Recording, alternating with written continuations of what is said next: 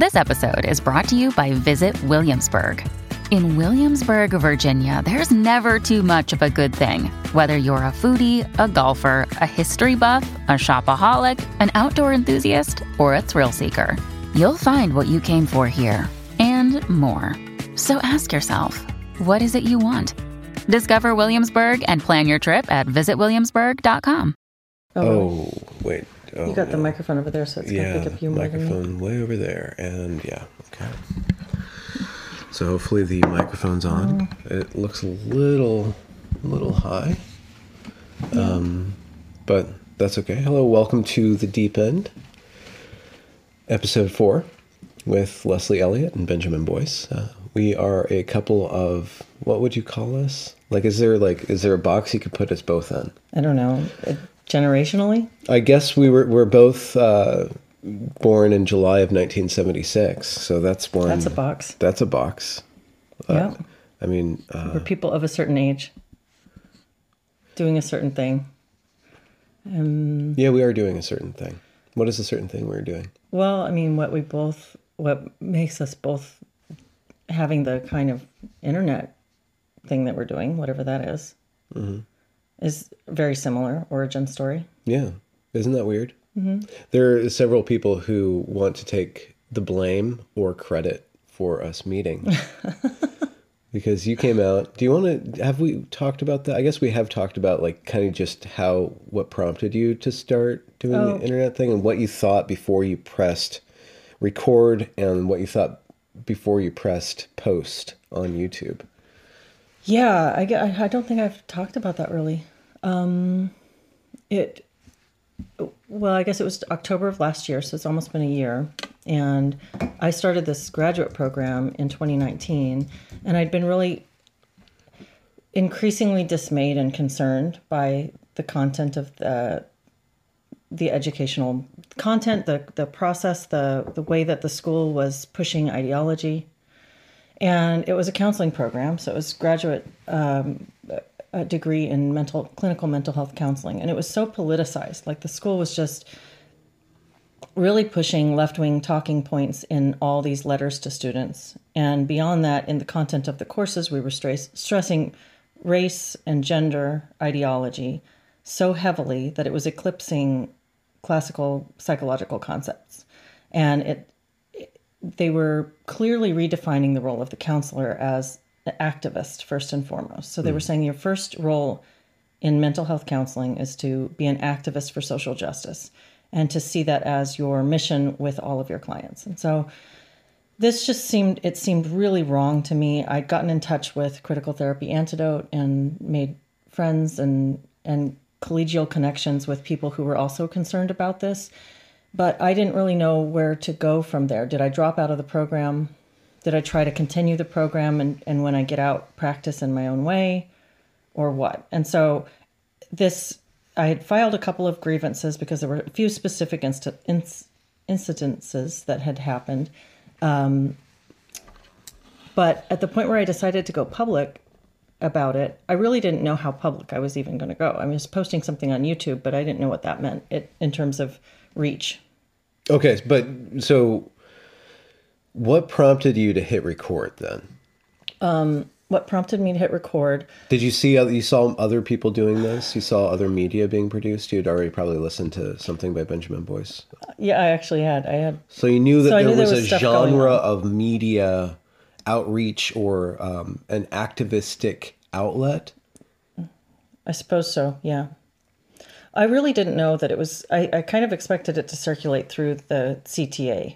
So group. You wanted, okay, so maybe, I'm sorry to interrupt. Mm-hmm. You wanted to put your case out there for your people to maybe to get things off your chest, but also to maybe provide support that this isn't happening. This is happening to other people, and this is how I articulate. This is my position on that, and then they can watch it among themselves. So you were thinking that the reach would be your circle, and maybe a little beyond, or people who are interested specifically in this really nerdy thing called mental health counseling. Well, I also saw that counseling, it's very much going mainstream. There's been a lot more funding for mental health, a lot more awareness of it. It's a there's this whole profession that's built around working with people when they're dealing with life challenges. So, and especially in the wake of the COVID lockdown measures and how traumatized children have been by the isolation that they experience, we've seen a great increase in funding and push for mental health intervention in the schools.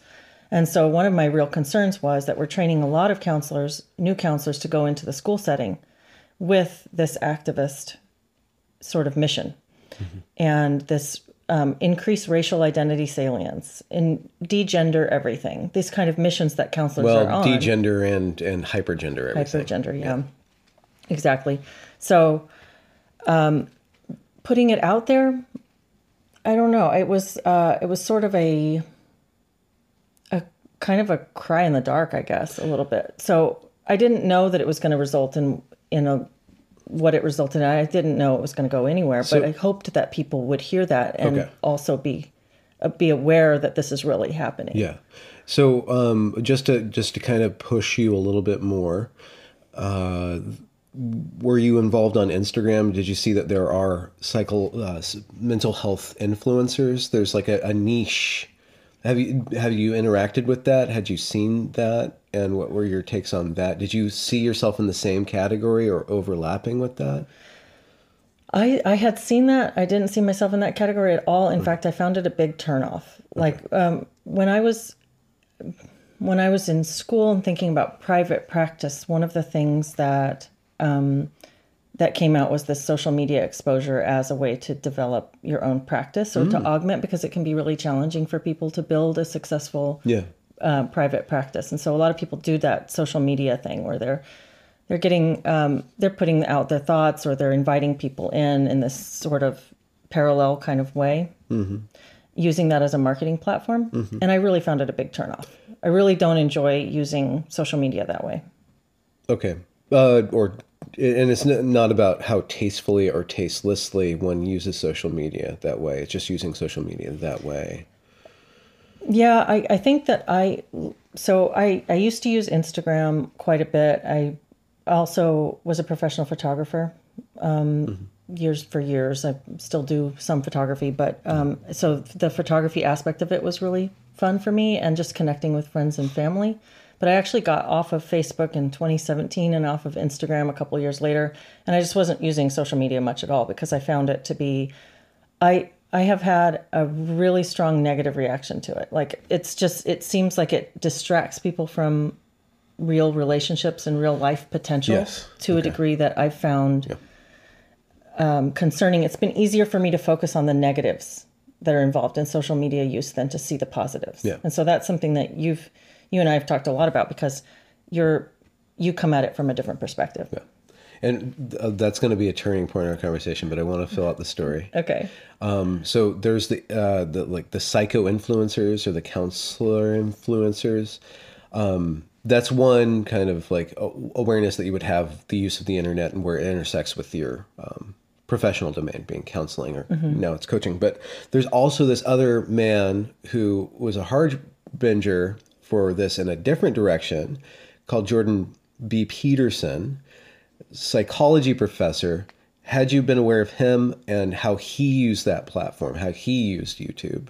And did you see any overlap with what he was doing and what you were potentially about to do before you press send? That's really interesting. So yeah, I was aware of Jordan Peterson. I think I became aware of him somewhere probably prior to when I went back to school. So he was there. He was talking about things that, I try to go back over it and think, when did I become aware that this was really a problem? I don't know if I believed it. I think it was kind of like this. I see these things happening. Like, for instance, we talked about Evergreen. Yeah, I live in Washington State too. And when that was going on, I was aware that something was going on there. It wasn't like I was glued to the screen watching it, but I had a sense of that. And my mother, who was always more politically conservative, she passed away in 2020, but she was always more on the political right of things, and I was more on the left. And so she was giving these warnings about this. She's like, "Are you seeing this happen? That the the day without white people, you know, it's like, oh wait, this whole so thing. your mom probably My saw mom me. prompted me to talk about Evergreen. Yeah. So she probably saw me Or to at think some about point it. Yeah, before. probably. Maybe. And in one way that we might have met each other somehow. Yeah. Parasocially, which is kind of like that's interesting. That's interesting. I hadn't thought about that. Huh. But yeah, so this, and then Jordan Peterson, and I very much had a sense when I went into this program, like I'm sitting in an applied psychology classroom, and here's this guy who's made a huge name for himself, who's a clinical psychologist, and I don't feel like I could bring his name up. I feel like I would be He's already kind of chased tainted. out if I tried to even say Jordan Peterson. Yeah. Right Oh, now. interesting. Yeah. Okay. Yeah. Huh. And yet there was a little bit of a disconnect where I'm still experiencing shock going into this, going, are they really talking about this like this? Is this really happening? And I think that I don't know how to describe that. It's like, I think we kind of, there's layers of, can you admit to yourself that you're seeing what you're seeing, and what significance that has? Yeah.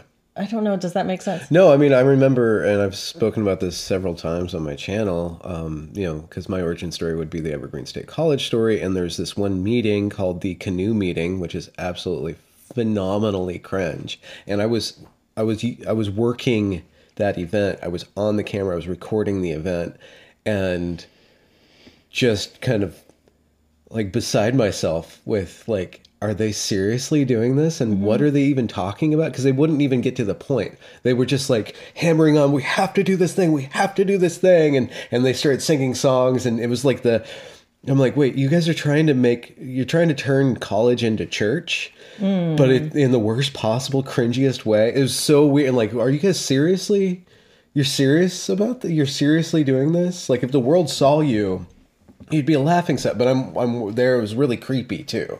So I was like, but I was kind of like a frog in boiling water, because when I got to Evergreen, like I already had to like, okay, no Iraq war signs still up on. It was like that, and that was 2013, like out of Iraq war or something like that. Like that era is like a 10-year-old kind of protesty thing, so it was crusty and like weird. So they were just looking for their next. And then the BLM stuff comes up, and they're like, oh, we have our thing. Then everybody put those up in the window, you know.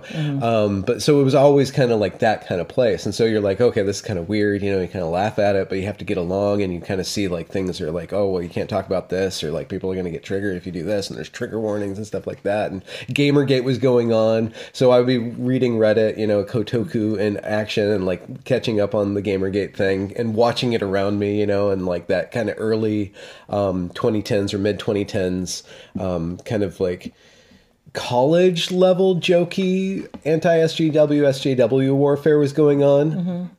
And you didn't know that would go critical, but so I saw it going critical in front of me, but like I had to like, wait, are you sure? Wait, you're going to go even further? Are you sure? You know, but I was so like, everybody was on board with it. I felt like rather isolated. So I kind of had gotten acclimated to that. Were you just quiet within that? Just thinking, taking it in? Well, I was there to get work done, you know, and so you just weren't involved. You were just outside of it. I was subjected to certain DEI trainings and gender crap trainings, and like the pronoun thing popped up, you know, and compelled speech started happening. And then like Jordan Peterson happened. And after the Jordan Peterson in 2015, he does a speech, with a microphone and like a bunch of protesters stuff going on. And the Nicholas Christakis thing was that Yale? It's Yale, right? The Halloween. Yeah, the Halloween. When that happened, and I had made a post and I sent it to the president and I put it on the forum. I'm like, we have to be really, really careful if we start looking at people principally as their ideological or their identity categories. We're going to stop seeing them as human beings. And when we stop seeing people as human beings, we stop acting like human beings toward them, and we stop treating them like human beings. And these categories are not the same as a human being, and you can't put those things first. I was really explicit about it, you know, but that was the only time I kind of spoke up about it. And you know, and then a bunch of people, like a professor got on and dressed me down about how these categories are really important, and like that's how you are socialized into these categories. So a human being is put into these categories. So these categories are essential in understanding, well, in understanding what? Oppression, right? Power, right? Not humanity, right? So the other thing. So that was my take on that. But so those are That's the background. That's the content. But the process is that you made this video intending it to do one thing, or intending it to be a thing, rather more contained than it was. Like after I press send on my video, or press post on my video, I was in a totally different engagement. Like I was no longer a sideline player. I was no longer looking at these videos or thinking about these issues. I was actually a voice speaking of those issues that people were using to make sense. I was starting to become used to make sense of what happened specifically at Evergreen, and then what this thing is that we're talking about, right? So a similar thing happened to you, but I'm sure your relationship to that was different than my relationship to that. Yeah, I guess so. I put up one video, and I had already been in these conversation circles around what was happening in psychology. And so I had I'd been meeting with CTA for a long time. We met weekly and had lots of discussions. So I was familiar with people who were having these background discussions, and I right away started to get... Give me more coffee. Yeah. Do we have them? I think there's a little bit more. Let's do the... It's going to pour right in there, the sound. I hope nobody has to pee. Oh, too late now. So I'd been having these conversations, but they suddenly were being done more publicly. I have all these comments on my video, and I feel like I want to engage back because people are asking questions and they're concerned about the same things that I'm concerned in. So the conversation is going in this direction. So I think I made another video to address some of the comments and some of the questions. And then I had interview requests right away for people who wanted to talk to me about what I was talking about. Interview requests like, interview me, or would you like to come on my channel? That one. And I will interview you. That one. This is Benjamin Boyce. My reach is run. Yeah, that kind of thing. Yeah. So there were like 3 interview requests within like the first week or so. And you were one of them. And so now the conversation is going that way. And then the other thing was an outpouring of people going, oh my God, me too. This is happening to me too. Yeah. And so my first thought was, well, I'm recording these videos. Why don't you just record one with me so you can talk about what's going on? Okay. So your reach was rather picked up by kind of people who are invested in this profession. So more professional people. Or students or psychologists or counselors. Yeah, exactly. Okay, so but it was people in the stream. Yeah, okay. So the Evergreen story, when I put myself in that, the stream was rather broad because it was a cultural flashpoint. Brett Weinstein had made it like a big deal, and like it had gone on Fox. So like the amount of eyes looking at this thing, and plus the content was so cringe. And you had I had right the raw. there. I had the raw content. Yeah. Yours was I was just telling giving a story. You were relaying a story. And what was it? Why do you think? What was it about you? Do you understand what it was about you that made people pay attention to you, and then also invite you on and use you as kind of a point to access this material, or a point to access other people through your material? I don't know. I don't know. Maybe that I was just being really straightforward. Okay. Maybe that it was just like I was trying to be unemotional, trying to just be just lay out the information in a plain and informative way without a lot of, my first video was only 8 minutes long. And then I did a couple of videos, one where I showed the book, one of the books that we were being taught from. And so the material I just kind of let the material speak for itself. And then I did screen shares where I went over some of the stuff that was on Antioch's website. Yeah. And the letters that were being sent to students. So it was kind of like I was taking myself out of it. So maybe that's what it was about me. I was just getting out of the way of the information and letting it speak for itself. Yeah. So perhaps that. Yeah. But this is where it kind of angles back in to sharing how much you share on social media kind of thing. To what degree are you using the internet, and to what degree is the internet using you? And by the internet using you, it's people using the internet, and also this algorithm thing, or the companies, and there's that other aspect of it. But the internet acts as a conduit where connection occurs. And you are you're kind of like, you're a charged, I don't know my electrical engineering terminology, but you're like this metal with a charge in it, and like there's other people are metal with a charge to it, and like the spark happens. And you're sending the spark out because it's a one-way medium, but it's not exactly a one-way medium because there's comments on it.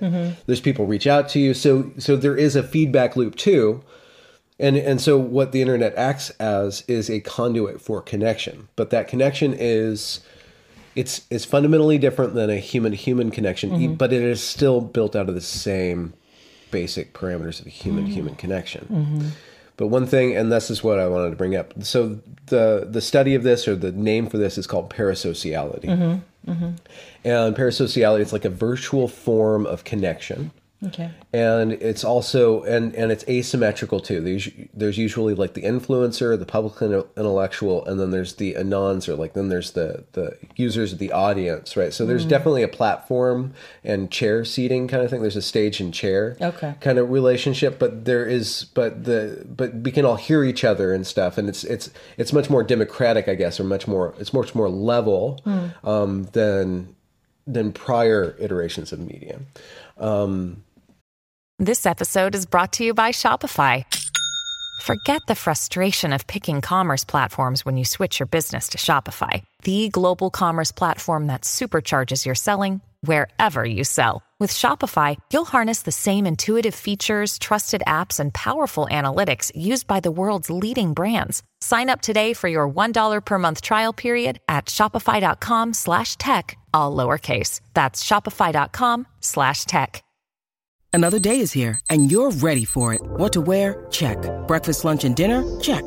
Planning for what's next and how to save for it? That's where Bank of America can help. For your financial to-dos, Bank of America has experts ready to help get you closer to your goals. Get started at one of our local financial centers or 24/7 in our mobile banking app. Find a location near you at bankofamerica.com/talktous. What would you like the power to do? Mobile banking requires downloading the app and is only available for select devices. Message and data rates may apply. Bank of America N.A., member FDIC. And so, so just a story that I was thinking that was funny about this is that I've been getting into board games. I've always kind of loved board games. I love really crunchy board games with like a lot of rules. And, you know, me and my friend, we started playing Risk obsessively. And then we started like drawing other maps and making like other rules. We just started stacking all these rules to make the game mechanics, to tease out the game mechanics. And I'm just really fascinated by that stuff. And then like, in order to interact with your boys, like I need a medium of interaction that I'm interested in, that they can get interested in too. And because I'm not into tennis or chickens, board games are the perfect. Poor chickens. Those poor chickens. You'd like to eat them. Well, they need to be eaten, but eventually they'll give us something to eat. Board games were the correct medium for that. There's your boys are of a certain age, so like there's different, like I can test them, and then there's different skills that can be imbued, you know, math skills, verbal skills, like there's all these different things. So it's just a very rich medium. So anyway, so I got into it, and then I'm got really into it. So I've been watching these videos, like everybody's top 10 list, top 50 list, top 100 list, going through all these different things, figuring out the different genres, figuring out all these different mechanics and how they're iterated across all these different platforms. And what I've been doing is using YouTube to learn about this hobby. And there are just different YouTube people whose whole business is to talk about board games. And I found this group, and I don't know their whole story, but it's an old channel. It's probably 14, 15 years old. It's called Dice Tower with Tom Vassell. And for some reason, Tom Vassell, of all these other persons, like there was less friction. Like he had less personality quirks than other ones, because everybody's kind of got personality quirks. He's more relatable to you. To me, like it's really easy to listen to him. And I just trust the guy. And the more I listen to him, I just noticed this week that I started to have like these affectionate feelings for this man. He's like your friend now. Like he's my bro, you know. Like I'm like, oh, I really want to talk to Tom Vassell, you know. And he's this really, I mean, you know, he's just this really geeky guy, you know. And he's got like kind of like neckbeard fedora guy, but like he's totally non-pretentious at all. Yeah. And he just he loves what he's doing, but like his love's not even there. It's just him. He's just You're so just sincere. A fan. You're like a buddy fan. But so it's just interesting. I'm like, okay, so I know that people have a similar relationship with me, and because I do a certain thing, which is mostly interviews, I'm not front and center. He's mostly talking about board games, but like he's talking about it a lot. And then he somehow he built out his channel, so he's got a lot of employees, and they do tournaments and stuff. So he's kind of an institution at this point. And there's this thing called Board Game Geek, like this major website for the board games, and like it seems like he is always featured, like his reviews are always the top reviews for whatever reason, you know. And then there's other people who do a lot of more production values with their games, or like do more essay, like no pun intended or pun intended is another guy, but his a little bit more abrasive and a little bit more social justice-y whenever he gets into criticizing things. He actually has a political angle that he's doing it. So anyways,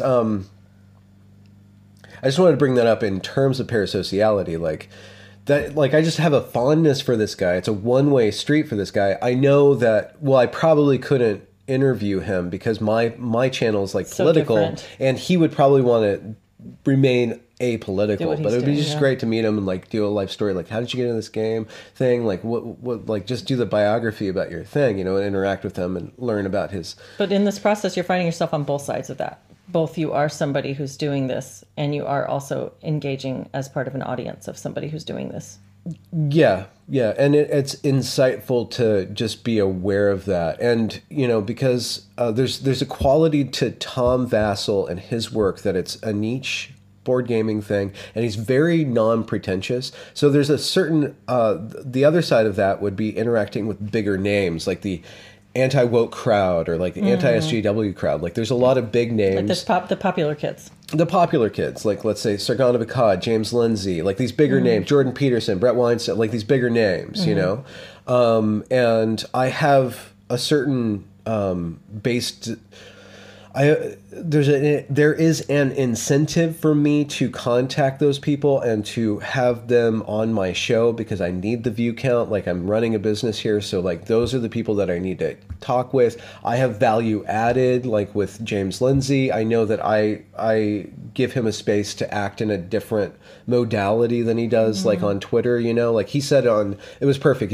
James Lindsay said he's in real life, he's like, he used some gamer term, like, I don't know if you know D&D, but he's like, he's chaotic good on Twitter, but like, he's actually like lawful neutral in real life, you know? So he's like, he's a chill guy, but like, then he's totally chaotic on Twitter. And like my show, like insofar as we've spoken for 48 hours, like you see like him being more of a normal guy. So like the value add that I bring to a big name like Gen Z comes on my show. He gives me all this information. We have a good rapport, and the audience gets to see him in a different view. So I'm just to finish up, like there's like this pecking order, but then you also have to deal with ego, and then you also have to be obsequious when you're talking to people in this like charged environment. Do you?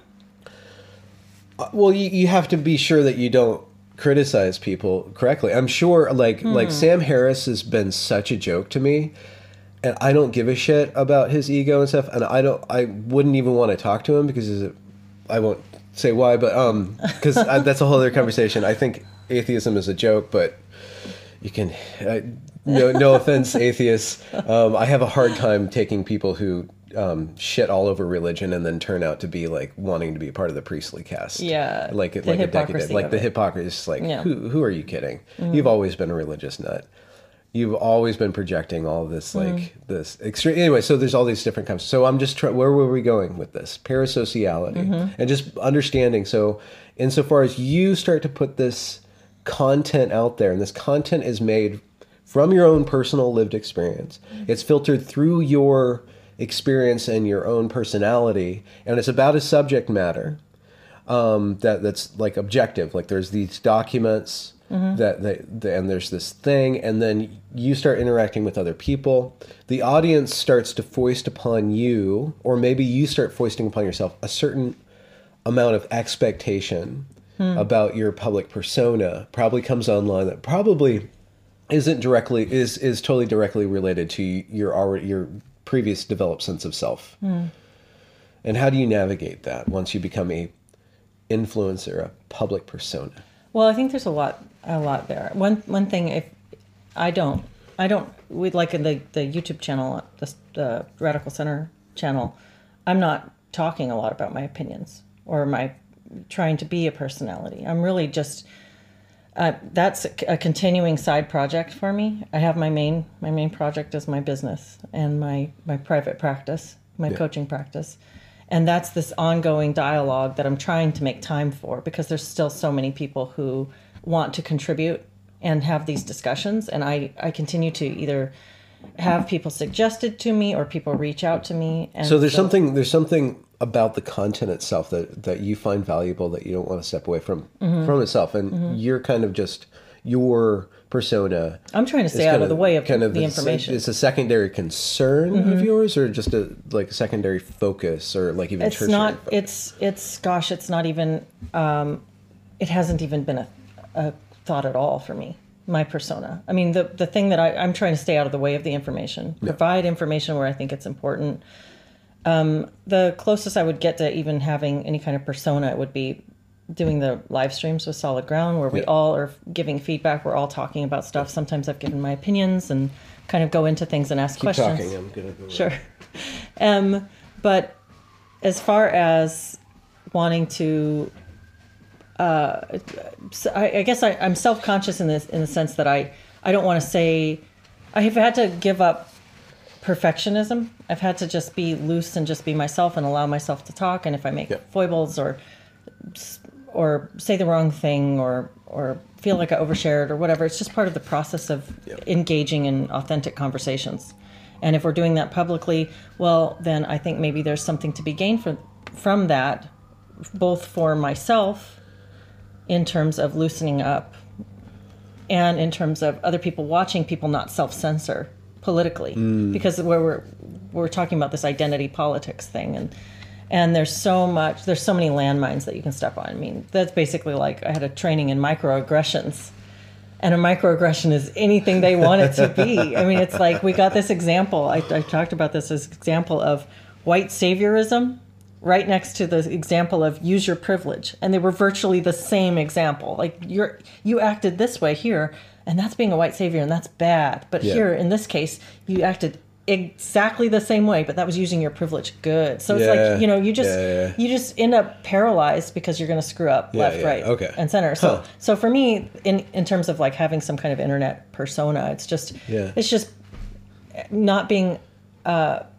so in love with my own starchy ideas, and that can be fluid and allow the conversation to flow. Ideas? Is that like smelling your farts? But like this is the pressing your own... Being rigid, I guess. Having rigidity. Yeah. But I wonder, going back to what you said, the letter that you wrote when you were at Evergreen, and you wrote this letter saying, if we get hung up on identity characteristics and categories, we're going to dehumanize other people and act less with less humanity towards those people. Yeah. I wonder if that's not an inevitable outcome of internet communication, because you're talking about internet being a communication that goes both ways. So here's just maybe a metaphor. I was thinking yesterday when we were driving.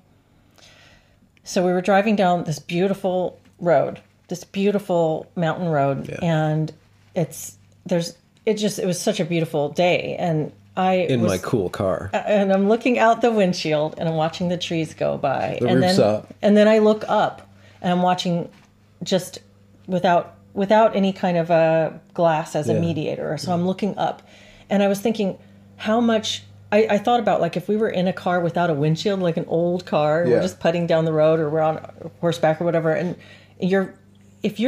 how much does that glass even act as a filter to reality? Mm-hmm. How much more real it looked up here than it looked out there to me. Yeah. It was so much more real looking up. It was like kind of starkly, shockingly real in comparison to looking out the glass. Dirty too. But even without the dirt, I mean, it's like there's a mediator between you and your reality. And I think internet is acting as that.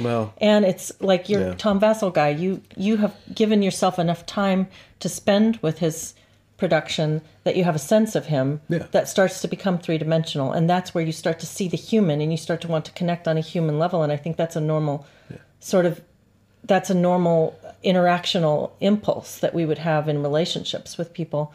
But for so much of what we're doing online, it's mediated by filters, and the filters could be visual filters, they could be editing filters, like the frame rate clipping and the little things, that anything that makes something less tangibly real. I think, I wonder, and I don't know, I don't have a thesis on this, I just wonder, does that necessarily change the humanity of the interaction? And is that part of why we are where we are right now socially? Well, I mean, we can go in a direction that I am not capable of going, but you start talking about mediator between us and reality. Then we get into this Hume crap, and we get into can we trust our perceptions, right? We get into Descartes and like, am I just like an automaton? Like, there's always going to be a mediator between you and your environment. Right? Mm-hmm. So you can't, once you start trying to strip down those walls, then you miss the point too. Like, well, the human, if you start to analyze the human, like, I'm going to tear down all the things, and then I just going to see your nose, but I don't even see your nose. I have to see every nose hair, and I really have to see. I need to rip. Can we get an MRI machine? Because I don't really see you yet. So there's. But technology allows you to add so many more on. Like you already come with your well, own it also strips it off as much as it puts on. You think so? Yeah. Do you really? Could you have met Christine Seafen without technology? Could you have met Jen Friend without technology? Jody Shaw without, all these, you're connecting to all these people, right? All the arena of possibility is much grander. Yeah. You're smart enough and you're adept enough at the medium to use it to your own ends. Right, which is that, and what you're saying, that I think that I've tended to have a little bit of black and white thinking around social media and the internet. I've tended to see it for its cons, for its negatives, and the things that it's doing that are separating people and breaking things down culturally and causing a lot of damage to young people's development. But there are. Can I? Yeah, I think. Steal your nose? I think we should. Steal your nose. I got your nose. You know what? Last time we didn't pay enough attention to the chat, so I'm trying really to do see, want to make sure we pay attention. We don't have a moderator, and we're using the camera, the laptop lens, so that the chat is really small. So it is kind tiny. of it's really kind of difficult to see. But just finish your thought, and then we can spend time with the chat. Okay. Well, I guess my thought is that I have tended to be oriented towards seeing the negative and having a deep distrust of the technology, the internet social phenomenon. Yeah. I realize that I have kind of a Luddite sensibility around that, and that I need to open myself a little bit. I have been trying to, it's sort of somebody, I don't know if it was you or if it was somebody that you were telling me about, was talking about the good that comes from it and how it's not going away. So we might as well learn to might as well learn to celebrate it and find the positive things. Hans Moyler. Okay. Profelicity. Okay. So I had initially a very negative feeling to that when you said that. Yeah. Like I just my knee jerk. Well, something about it being positive. The internet. Okay. Yeah. I feel like automatically no, we'd be better off if this whole thing just went up in a puff of smoke and was just a memory. And yet I understand the hypocrisy of that when I'm using a YouTube channel that I do at least one stream on and one video on every week, and I interact with in a way that feels really positive to me. So how can I say this whole thing should go up in smoke and at the same time find something positive? Yeah. And that feels like value in a connection between what I'm doing and the people that are engaging with it. Yeah. So, I think that I'm trying to examine my own sort of black and white thinking on that and come to something more gray. Well, I think it is what it is, right? So what is it? What are the negative consequences? What are the positive consequences? But what is it? Can we actually see what it is? Since we began our conversations offline and then online, one idea of yours or one value of yours, because we do a lot of conversations around values, or we have a lot of conversations and you have to get down to the value in order to see how you're building your argument around something, right? Like you're trying to make a point, but you're iterating a certain pattern, and the pattern that creates the pattern would be a value. And one of your essential values that I've adopted is this sense of connection. So connection from what I gather from you, is like one of your principal values. Like human beings, like whenever we talk about sex or relationships, you make sense of all of that around this concept of connection. And there is as we speak more, maybe on the internet, as we broadcast our relationship onto the internet, we will, you'll probably get into the transcendental aspect of that, or there's a spiritual dimension to why you believe connection is so important. Like there's something that you've seen or that you know, like from the inside out rather from the outside in, about the essentialness of connection in your own development and how the world works. So if we look at the internet as a tool for connection, how does it connect people? Or how does it facilitate connection? And it also, the main negative that's always said, like it disconnects people. Like people are always, like this is like a 10-year-old critique. Everybody's in their phone.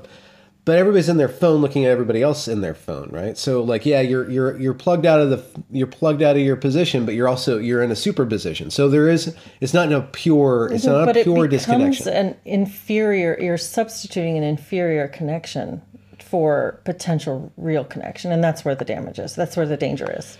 Because it sort of fills your cup in a way that leaves you full of junk food. Not necessarily. It depends on how you use it. Like how one gains connection through the interface of X, Twitter. X is such a stupid name. Twitter X, Twix. How one gains connection through Twix. There's so many different ways to use that application. I run my YouTube channel through X by making connections, by like looking at chatter, finding somebody with a point of view. And then finding their writing, finding their other writing and stuff, and say, oh, you want to come on my show, like, or I find their videos, and I like when somebody's like, oh, you should go have Leslie Elliott on a show. I'm like, okay, so I listen for Leslie Elliott, I listened to about 30 seconds of your video. I'm like, okay, yeah, I'll just like I could hear your tone of voice. I could hear the depth and like how you do it, but I want to be fresh when I go into an interview. I don't want to know what you're going to think already. I want to witness your thinking and be right there learning about your thinking too. That's like kind of like what I like to do, like discovery, like have that little extra thing, but like this live kind of aspect to this recorded medium. Anyway, so I can develop connection, and then I also broadcast my persona, or I broadcast my thoughts. My thoughts aren't even thoughts; they're sentences, like they're formulations. So it's not like I'm confessing a belief every time I post. Or like, here's something funny, here's something clever, here's something interesting. And so often you're like this little brother who's tormenting the big sisters, like the feminists. So your little. I was just thinking about that. Like they have this. You're like the annoying little brother, and everybody's like, "Get out of here with your." And that was interesting for me. And we were going to talk about.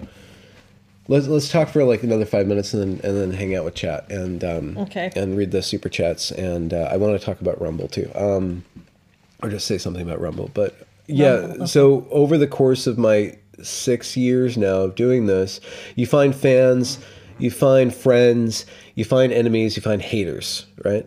And it's been really interesting to see myself used in different ways. Like, and it was really interesting. It was really difficult, but then it became kind of funny or entertaining to see how the feminists, or like certain groups of so-called gender critical feminists, would use me to agree to disagree with somebody, they would project like, okay, this is a man, and for some reason I have value in their head. I have value added in their head, but there was this one, I was trying to find something for another one of my interviews about this Over It conversation with Jesse Monisto and Eliza Mondegreen came on my channel, and we brought up Over It, which is this Reddit for feminists, Over It, like ovary, Over It, and Eliza brought up this conversation about, it was about the geeks and the nerds or something like that was going on and on. It was really interesting. So, and then a commenter on the channel said,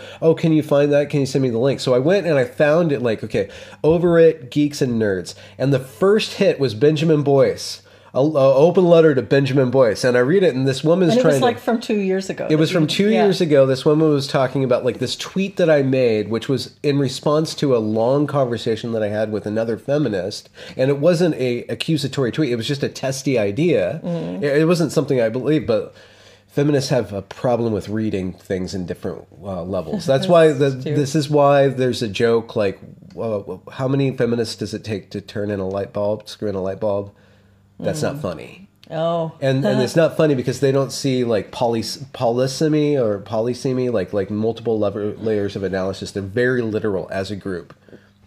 But wouldn't that be because this particular form of online feminist politics is just another version of identity politics? It's just identity politics. I think there's a relationship to identity politics. I guess that's an overarching theme. Is how do we relate to each other? If we're relating to each other through identity or through identity plus politic, then there will be a algorithm of agreement and disagreement. Right. So it comes back to vector, intersectionality and categorization. The vector of connection is along agreement and disagreement. It's pixelated. It's along a vector of agreement, disagreement, or another formulation is compliment and criticism, but that's more like the influencer thing. Like the vector of my connection to my audience is through compliments and criticisms, and then like actually open thought. But like the positives would be the compliments and the negatives would be the criticisms, and then in between that would be wrestling with a third thing, which wouldn't be about me, it'd be about the material. So anyway, so seeing myself, there's so many different branches. I know. Seeing myself being used, especially like 2 years ago, I made a comment 2 years ago about like men call women frigid, and women call men creepy, and there was just like this really interesting like we're distancing each other, distancing from each other from our sexual impositions on each other. Like the man wants, the woman says no. Oh, you're frigid.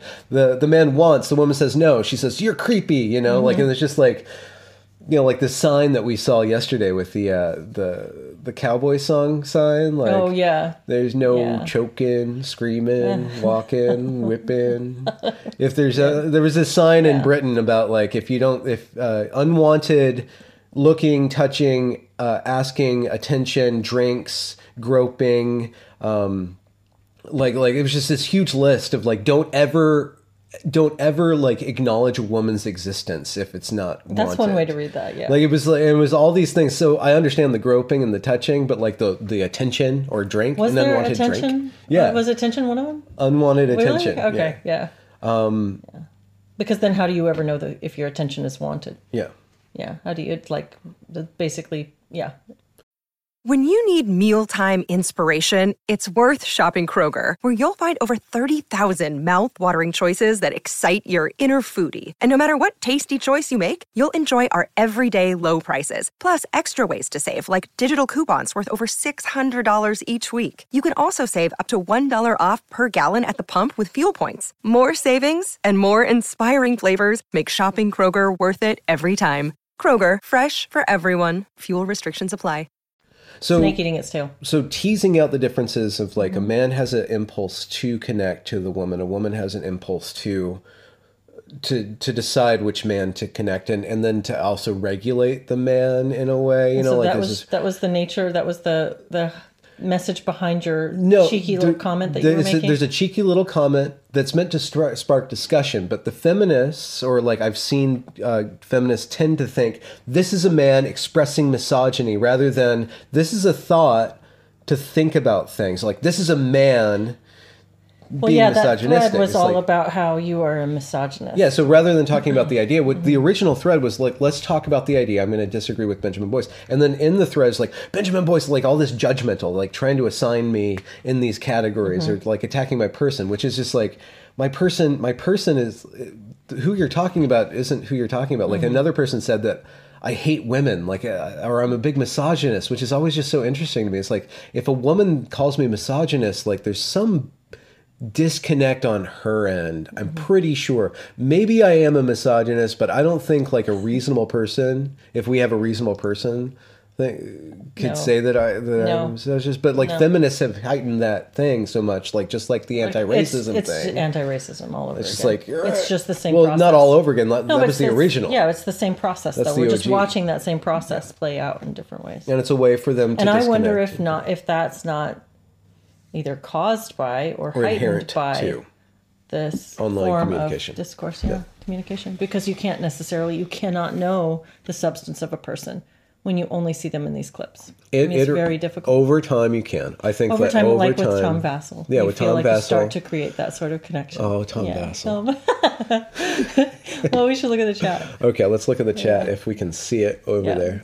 I wish there was a way for me to... Oh, look, they finally gave me the ability to just look at Super Chat. So, Ninja Kitty Bonks... thank you. Doxed me 25 per credits for the sneaky stream. So, I'm going to say we were trying to do a live stream every other Sunday between 10 and 11. We were going to go for 10 today, but it was 11:15 because we have other things to do.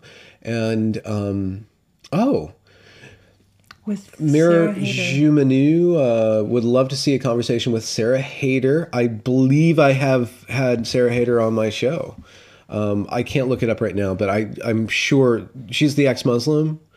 Yeah, I've had her on my show, and then I gave her a bunch of pointers on filmography because she was in this dark room with a really bright window behind her. So maybe she wanted to have the witness protection look. Maybe, but it doesn't go with her like her aesthetic. Let's say her aesthetic proportions could do well. You're saying she's pretty, so she should play it up. She should definitely not even play it up, but just like not play it down. Yeah, or just like not like unintentionally waste it. Yeah, waste it on the darkness and stuff like that. So, do we have favorites? Yeah, the favorites and the thing. So, Die Mad maybe. Okay, I don't know. So this is the problem with live chat, especially since we can't see it.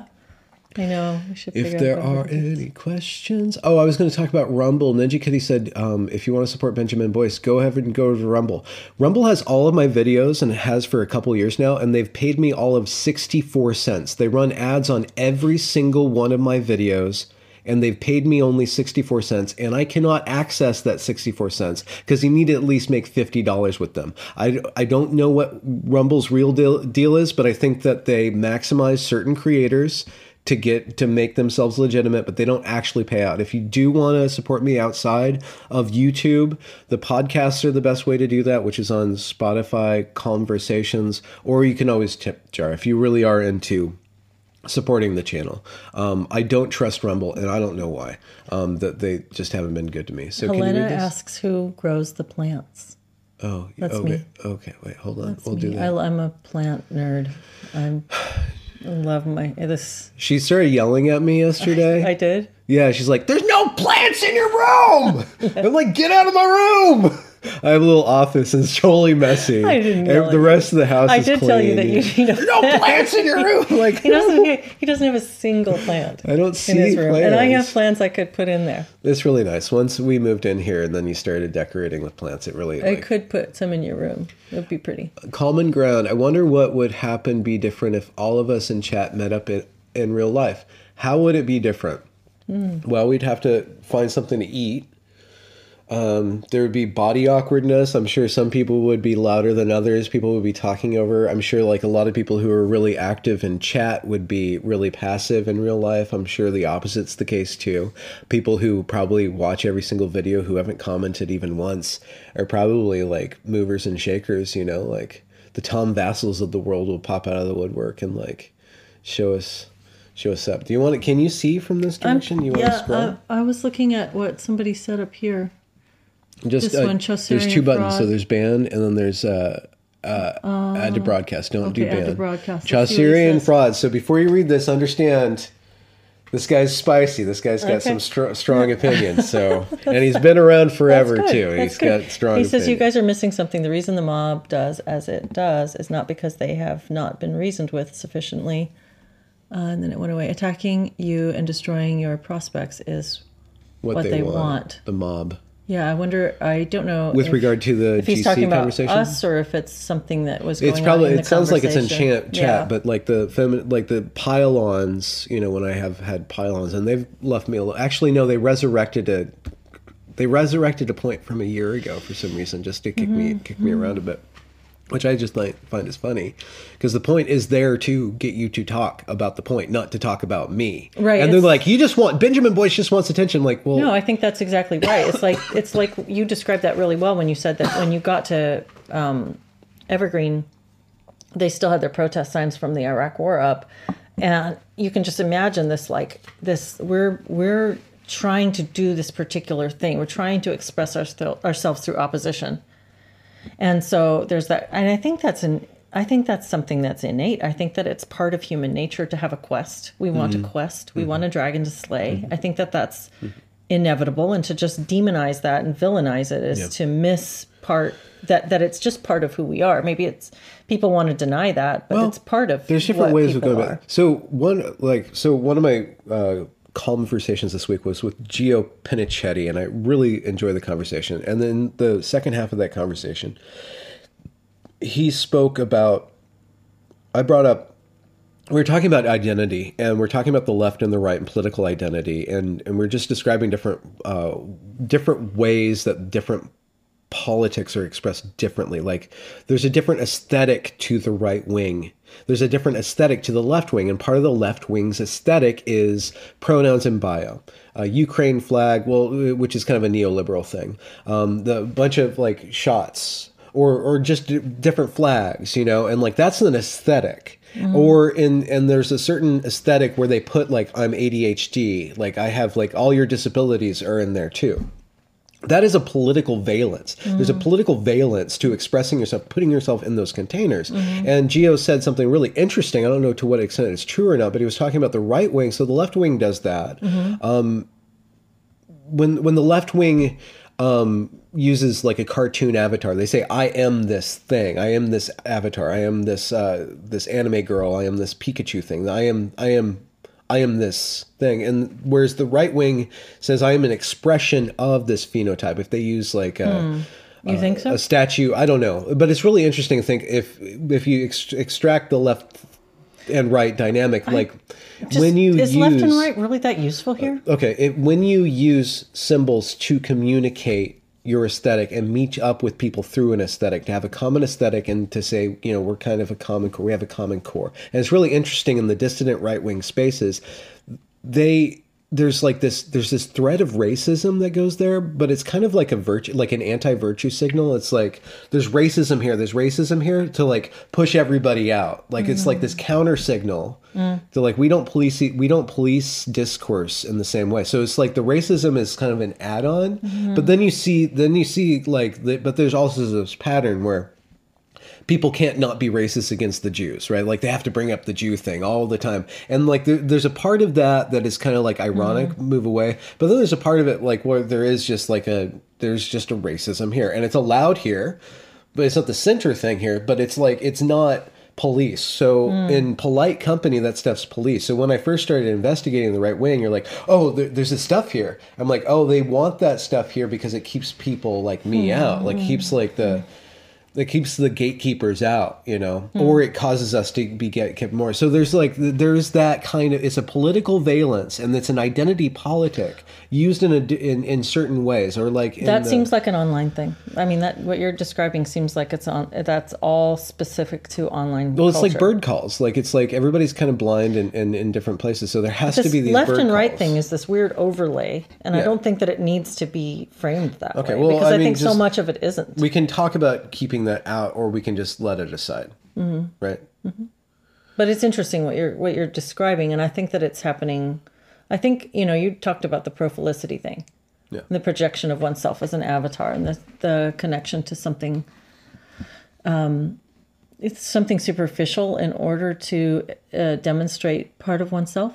What is that? What's he saying?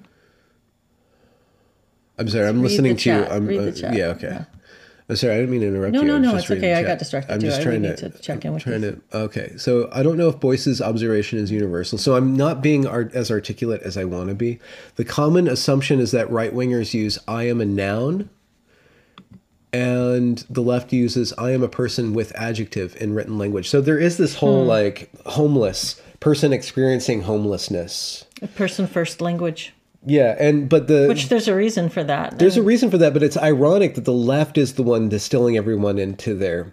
All of this is like, to me, I just hear this and I think sociology escaped the lab.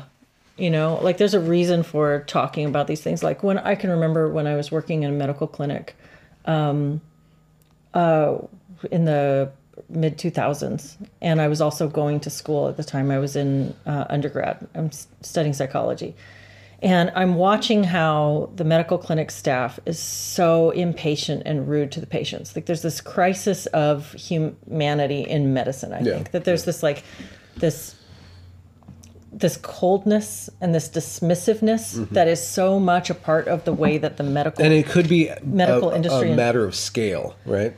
Because there's so many people walking through, and there's so much strangeness this was already even injected. A smaller clinic. Oh, okay. So really? Okay. yeah, I mean, it could be a matter of scale, but it also could be just like there's this really common experience that there's this bureaucratic coldness when you interact with the medical system, and I've seen it over and over. And especially if you're poor, you get it more, and especially if you're poor and in an emergency. And I've been on the patient end of that, and I've been in the office watching that be a problem, watching as people are dehumanized and treated as if they're a burden and they're annoying by the medical staff. Yeah. And so I'm also studying psychology at the same time, and I'm studying about the value of person first language. And this was, prior to the super explosion of identity politics that we've seen in the last few years. Yeah. But I'm thinking it made sense to me, instead of calling them patients, because that's like this alternative category when the staff is talking about them, to talk about people with whatever, people with a person with diabetes or a person with whatever. Rather than a diabetic. Yeah, just from the standpoint of medical training, because it seems like you're interacting with people who are coming to you with their individual needs and their individual concerns about their individual body and self. Yeah. And if you're already kind of categorizing them and reacting to them that way. But I challenge that, because I don't think you can battle. This is not changing the way you conceptualize a human being isn't going to change the way that you cherish them. Like, you cannot solve for coldness through more conceptualization. Yeah, I know. You're right about that. You're using that which abstracts people to lessen the amount of abstraction we're doing. Like, you can't do it. You can't enforce people to be polite. No, it's true. You can be generous and polite and like create a culture of politeness. And that would be on the managers. It just makes kind of like a superficial overlay that now you're jumping through these hoops to do the same thing that you already did. And you're gumming up language in the process. So you're actually making things less efficient, more managerial, and even more like labyrinthine, Kafka-esque, and colder, and distancing from them. Like you're not a diabetic, you're a person with diabetes. But if you're training medical staff and you're training how people, do you train people to not be a dick? That's a good question, but I think that you can. I think that it's quite like one of my girlfriends, my friend Nicole. She is a primary care doctor. She went through.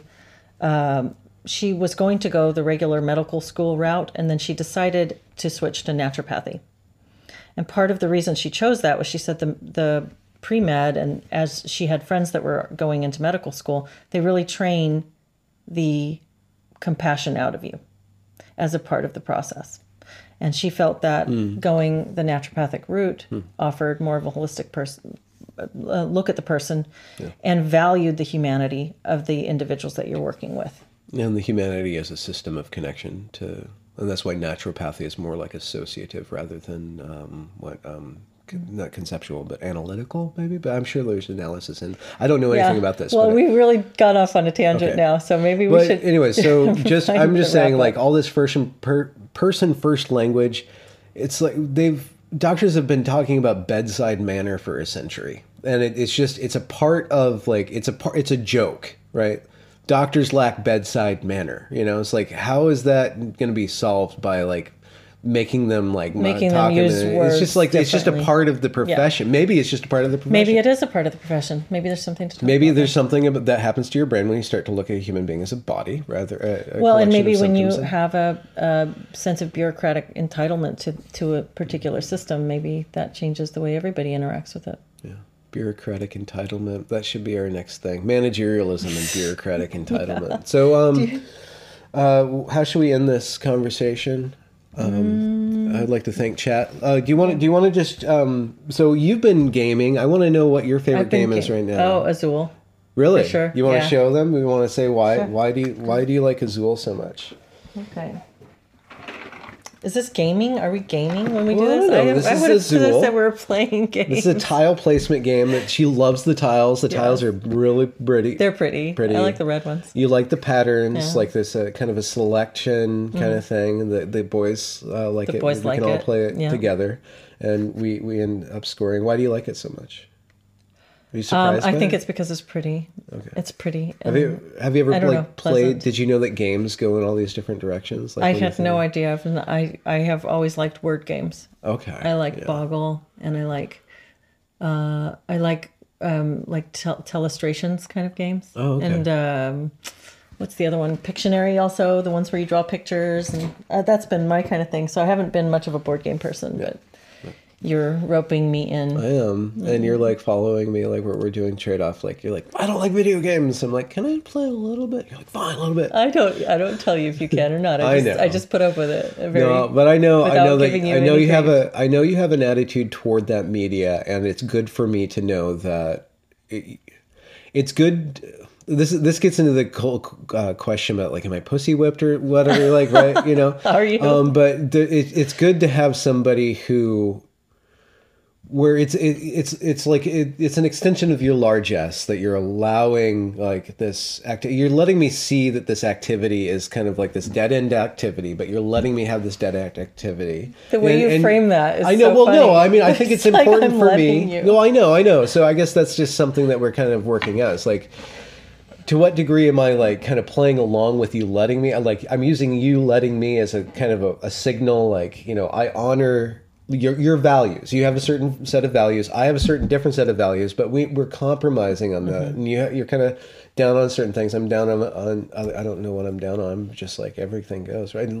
Noise. Yeah, I have a problem with noise stomping around. You're a just noise like Nazi. stop the stomping. stomp. Stop the stomp. You know, Not me so much, but the kids. You're a noise Nazi. no, you don't stomp. That would be improper for me to say that you're a stomper.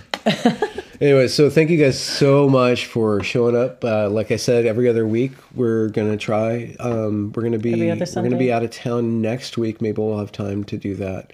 Or The following week. Mm-hmm. I don't know. We'll probably have the boys, so we'll probably. We'll play with it. Maybe we'll be better about like giving guys forewarning and stuff. Like it's kind of like we're kicking the can down the road. Oh, I wanted to show that video, but we should just end. Follow Leslie on Twitter. I'll put links in the description, and her video channel is The Radical Center, and also on podcast. Thank you, everybody. Thanks for being here.